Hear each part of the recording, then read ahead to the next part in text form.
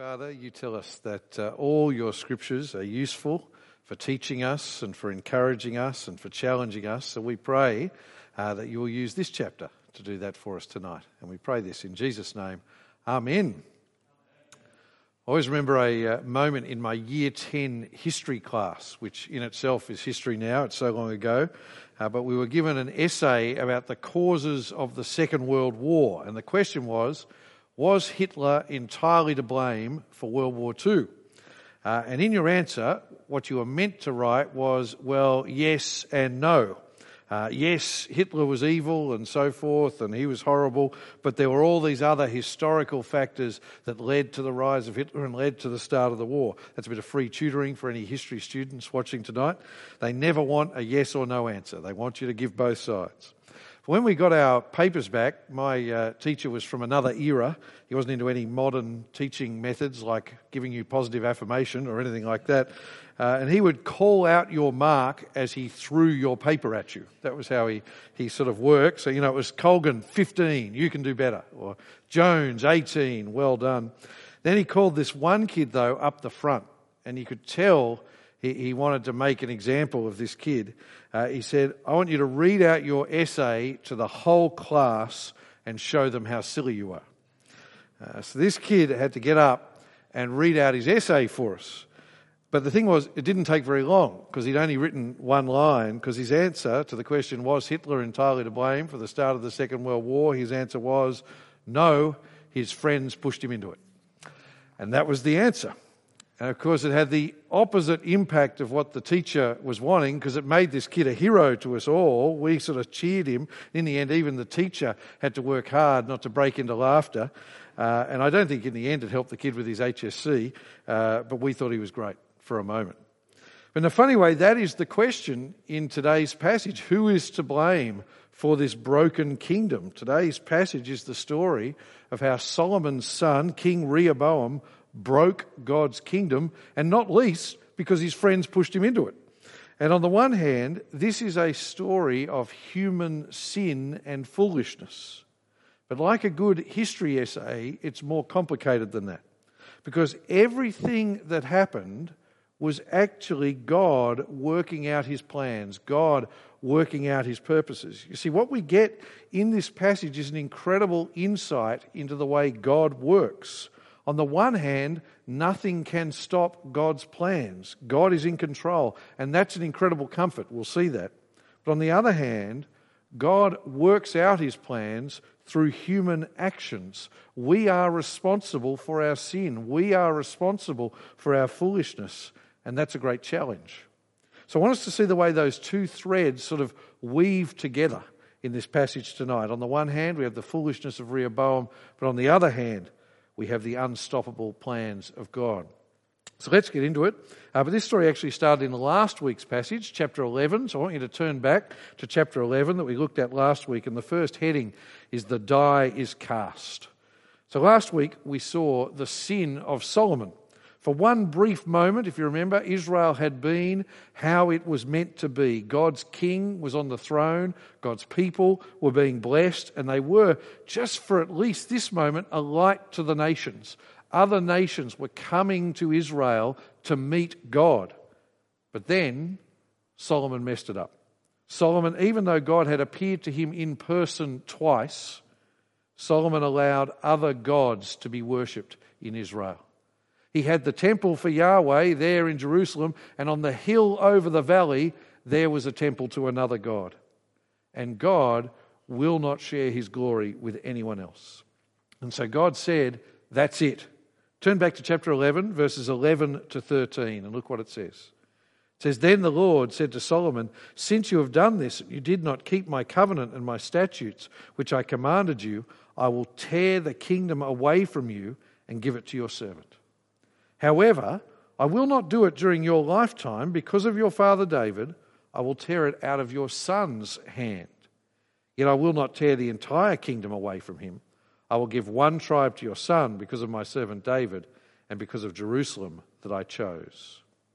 I hope you see just how important those verses are. God has already said that this is going to happen because of Solomon's sin. And God said three things. First of all, the kingdom will be lost and given to a servant rather than to his son. Secondly, because of God's promises to David, God won't do it until Solomon is dead. And thirdly, because of his promises again, it will not be total. God will allow Solomon's descendants to keep one tribe, the tribe of Judah, and to keep the city of Jerusalem. So as we go on then in chapter 11, we actually meet that servant who will be king. And it's a man called Jeroboam. Now you've got to get these names right. Jeroboam, he's the servant. Rehoboam, that's the son of Solomon. So Jeroboam, he's from Ephraim, which is the biggest of the tribes of Israel, and he is one of Solomon's best workers. But he's not a royal person. He's not the son of a king. He was just the guy in charge of building stuff. And one day he's walking along the road, and a prophet comes up to Jeroboam, and the prophet takes off his new cloak and rips it into pieces. These prophets are crazy guys. And the prophet gives Jeroboam 10 pieces of the coat. And he says, this is God showing you in this sort of acted out way, this is God showing you that you are going to be king of the 10 tribes of Israel. But Solomon's son, and he's got another piece of the coat, Solomon's son will get to keep one.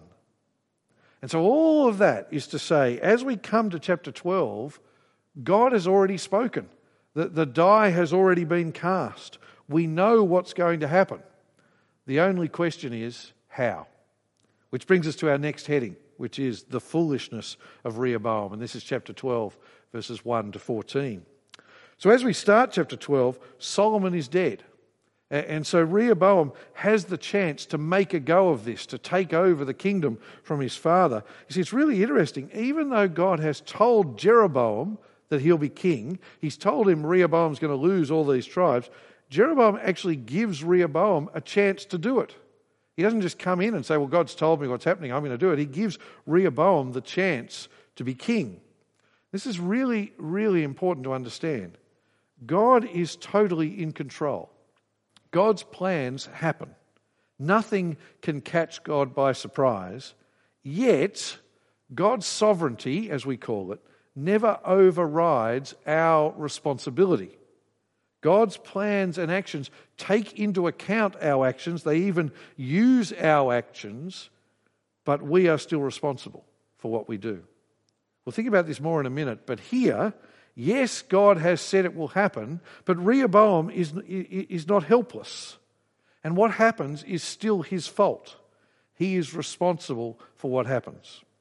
So Jeroboam and all the other leaders of Israel, they come to Rehoboam and they say, look at verse 4, they say, your father made our yoke difficult.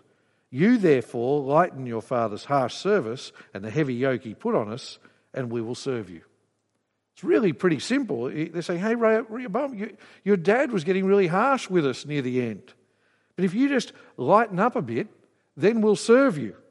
There's no need for this to go bad for you, Rehoboam. And it seems very reasonable, I think. And Rehoboam says, okay, well, let me think about it for 3 days. And so Rehoboam goes to his advisors. First of all, he goes to the elders. These were the older men who had advised his father Solomon. And they give him some pretty wise advice. Look at verse 7. They replied, today, if you will be a servant to these people and serve them, and if you respond to them by speaking kind words to them, they will be your servants forever.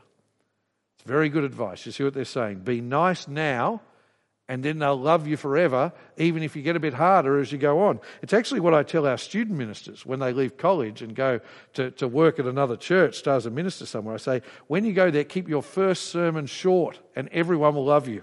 And then you can get longer and longer and no one will notice.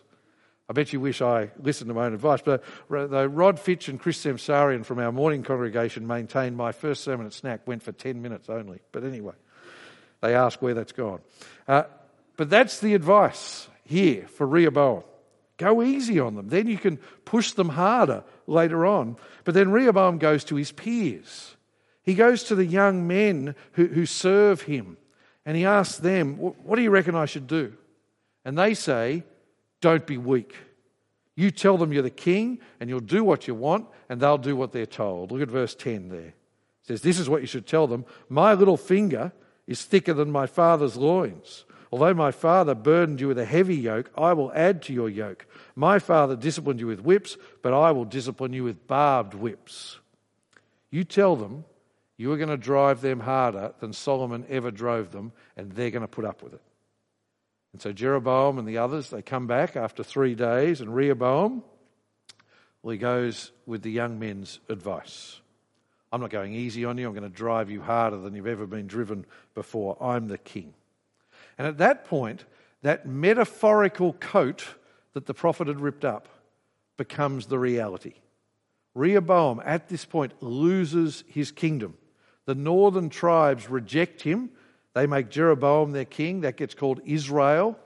And Rehoboam is left with just Jerusalem and just the tribe of Judah in the south. Now, this story is not written as a moral lesson for us. The point of this chapter is not listen to older people. They know better. As much as, if you're younger than me, I wish that was the point. As much as every parent wishes, I would say, that was the point. That is not a universal law. This is describing at this point what Rehoboam did. In other situations, the advice of the elders might be wrong. Sometimes elders are so set in their ways, they need to hear the zeal of the young. So we mustn't just draw a moral rule from this. But it's not wrong to see lessons here in Rehoboam's foolishness. Ironically, the book most associated with Rehoboam's father, the book of Proverbs, has a lot to say about these things. Like, for instance, Proverbs chapter 20, verse 15, which says, "A fool's way is right in his own eyes, but whoever listens to counsel is wise."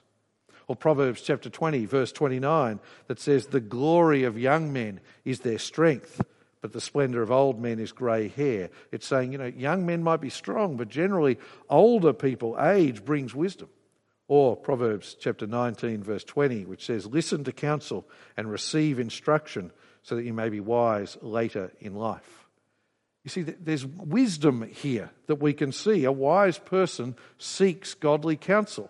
A wise person is careful who they listen to, and they certainly take advice from people who aren't worthy of giving good advice. A wise person weighs it all up before they act. A wise person respects the wisdom of those older than them. They're all lessons that the foolish Rehoboam might have listened to, and lessons we can learn. But as I say, it's not the main point of this passage. The main point of this passage is in verse 15. Where the writer actually interprets what happens for us. And I've called this the next heading, the unstoppable plans of God. Look at verse 15. It says, "The king did not listen to the people because this turn of events came from the Lord to carry out his word." See, ultimately, why did this happen? If you were writing an essay on this, you would say, rightly, well, it happened because of Solomon's sin. And you'd be right. You'd also say it happened because of Rehoboam's stupidity. And you'd be right.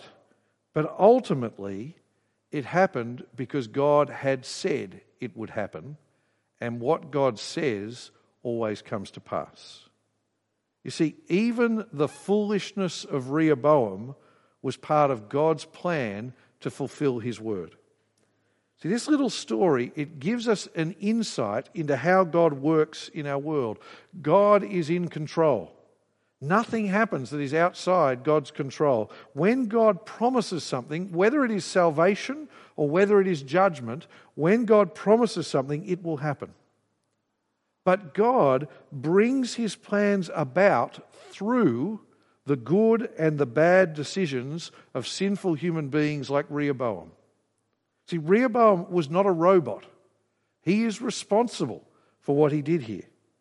Now, this is the way God works. In some senses, it's a mystery to us. God is sovereign, and yet we are not robots. We are responsible for our decisions, good and bad. And you see this all through the Scriptures. You see it most wonderfully when Joseph was sold into slavery by his brothers. They were evil, yet God used their evil ultimately to enable Joseph to save them. And Joseph doesn't say at the end, "Oh, God used it for good, so you guys didn't sin." No, look at what he says in Genesis chapter 50, verse 20. It'll come on the screen. It says, "You planned evil against me." He doesn't deny that what they did was evil. You planned evil against me. God planned it for good, to bring about the present result, the survival of many people. You are responsible. You'll be held to account. But praise God that he is in control. And of course, we see this most wonderfully at the cross of Christ, don't we? You see, evil people conspired to put Jesus to death. Pilate, the Romans, the Jewish leaders, they were evil. And if they did not repent and turn and put their trust in Christ afterwards, they will be judged for it. Yet God was in charge of it all, using their evil to bring about the event that saved us, the death of our Lord on our behalf. See, this truth is the most wonderful encouragement. In fact, I think it keeps me sane. God is in control. Every one of God's promises will come true. The promise of salvation, the promise of eternal life for anyone who trusts in Jesus. Nothing that anyone does can change that will come true. The promise of a new creation when Jesus returns without sin and pain and death. Nothing anyone does can stop that coming true. But also the promise of judgment for people who reject Christ. Those promises, the promises of Scripture, are locked in stone, and they will happen whatever stupid and sinful decisions we make. Which means in the end, it doesn't matter what stupid decisions kings and governments make. It doesn't matter what stupid decisions church leaders make. It doesn't matter what stupid decisions you make and I make. God is in control, and he is at work to make his promises come true, which is the most incredible encouragement. It's the promise of that great verse in Romans 8 that we quote so often because it's so wonderful. Romans chapter 8, verse 28. We know that all things work together for the good of those who love God, those who are called according to his purpose. God is in control. But at the same time, remember, we are responsible for our decisions. The fact that God is in control doesn't absolve us of responsibility. God will hold prime ministers to account. God will hold premiers to account. God will hold church leaders to account. God will hold you and me to account for how we live. God's sovereignty does not mean that we are robots. Rehoboam was a fool who had to face the consequences of his actions. In the same way, our actions have consequences. Just because God uses our sin doesn't excuse our sin. Just because God uses our foolishness doesn't excuse our foolishness. See, this passage, understood correctly, is equal part comfort and equal part challenge. And we need to hear both. Back to our chapter and my final heading for tonight, which is wisdom at last. And this is verses 16 to 24. See, once Rehoboam makes his dumb decision, the kingdom rips apart. Jeroboam becomes the king of Israel, that's the northern tribes. Rehoboam becomes the king of Judah, one tribe. There's a bit of Benjamin in there, but they were tiny and irrelevant at this point. Importantly, though, Rehoboam still had Jerusalem and he still had the temple. And now that's massively important for the rest of the Bible, and we're going to see it in the weeks to come, because God had promised that it would be through the tribe of Judah, and in particular through a king descended from David in Jerusalem, that is how he would save his people. That's why God left Rehoboam that one tribe and left him Jerusalem. But that's for the future. But now, Rehoboam still doesn't get it. He won't accept this is God's will. So he sends off one of his trusted allies to tell off the northern kingdom. He gets stoned to death. Rehoboam escapes by the skin of his teeth in a chariot. Then he comes back to Jerusalem. He's still not giving up. He mobilizes 180,000 warriors to go and get his kingdom back for him. He's doing that thing that many, many leaders in history end up doing. He's going to destroy it all rather than let someone else have it. But then a prophet comes to see him. Look from verse 22. It says, "But a revelation from God came to Shemaiah, the man of God. Say to Rehoboam, son of Solomon, king of Judah, to the whole house of Judah and Benjamin, and to the rest of the people, this is what the Lord says. You are not to march up and fight against your brothers, the Israelites. Each of you must return home, for I have done this." That's the important part. For I have done this. Will you not get it, Rehoboam? God is saying to him. This is not up for grabs. This is my will. You can't change it. And in the biggest shock in the whole book of 1 Kings, Rehoboam listens. You're going to see that with all the kings to come. It's a very rare thing that happens. Finally, Rehoboam gets it. He could have had 1 billion troops and it wouldn't matter. He was never going to win because God had spoken. In a strange way, this is actually a wonderful glimpse of God's incredible grace. See, he could have let Rehoboam keep getting what he deserves. But instead, God, by his grace, warns him off and saves all those lives that would have died in the battle.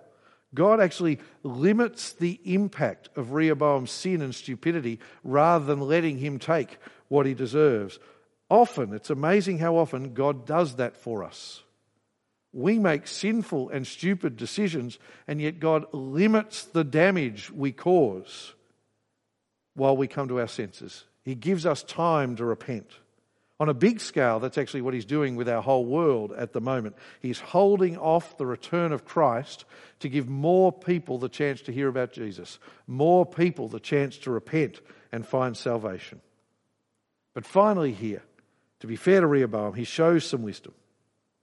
Because in the end, what is the essence of wisdom? The essence of wisdom is to know that God is in control, and so we listen when God has spoken. The essence of wisdom is to listen to God's word, to trust it, and to act in response to it. So we're so used to Israel's kings not listening to God's word. Just for this moment, Rehoboam is wise.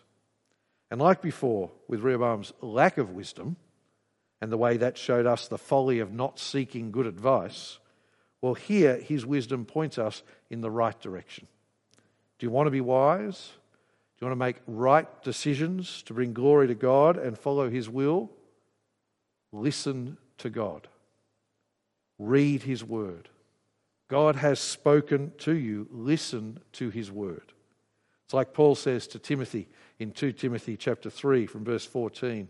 He says, "But as for you, continue in what you've learnt and firmly believed, the sacred scriptures, which are able to give you wisdom for salvation through faith in Christ Jesus." God has spoken. He has given us in his scriptures the wisdom we need for salvation and everything we need to live a life that glorifies him in the light of that salvation. God has spoken. Be wise. Let's make sure we are people who listen to God and his word. Let's pray. Our Heavenly Father, we thank you that you are in control of all things. And we thank you for that wonderful promise that in the end, everything that happens you are doing for our eternal good. And so, Father, help us to trust you.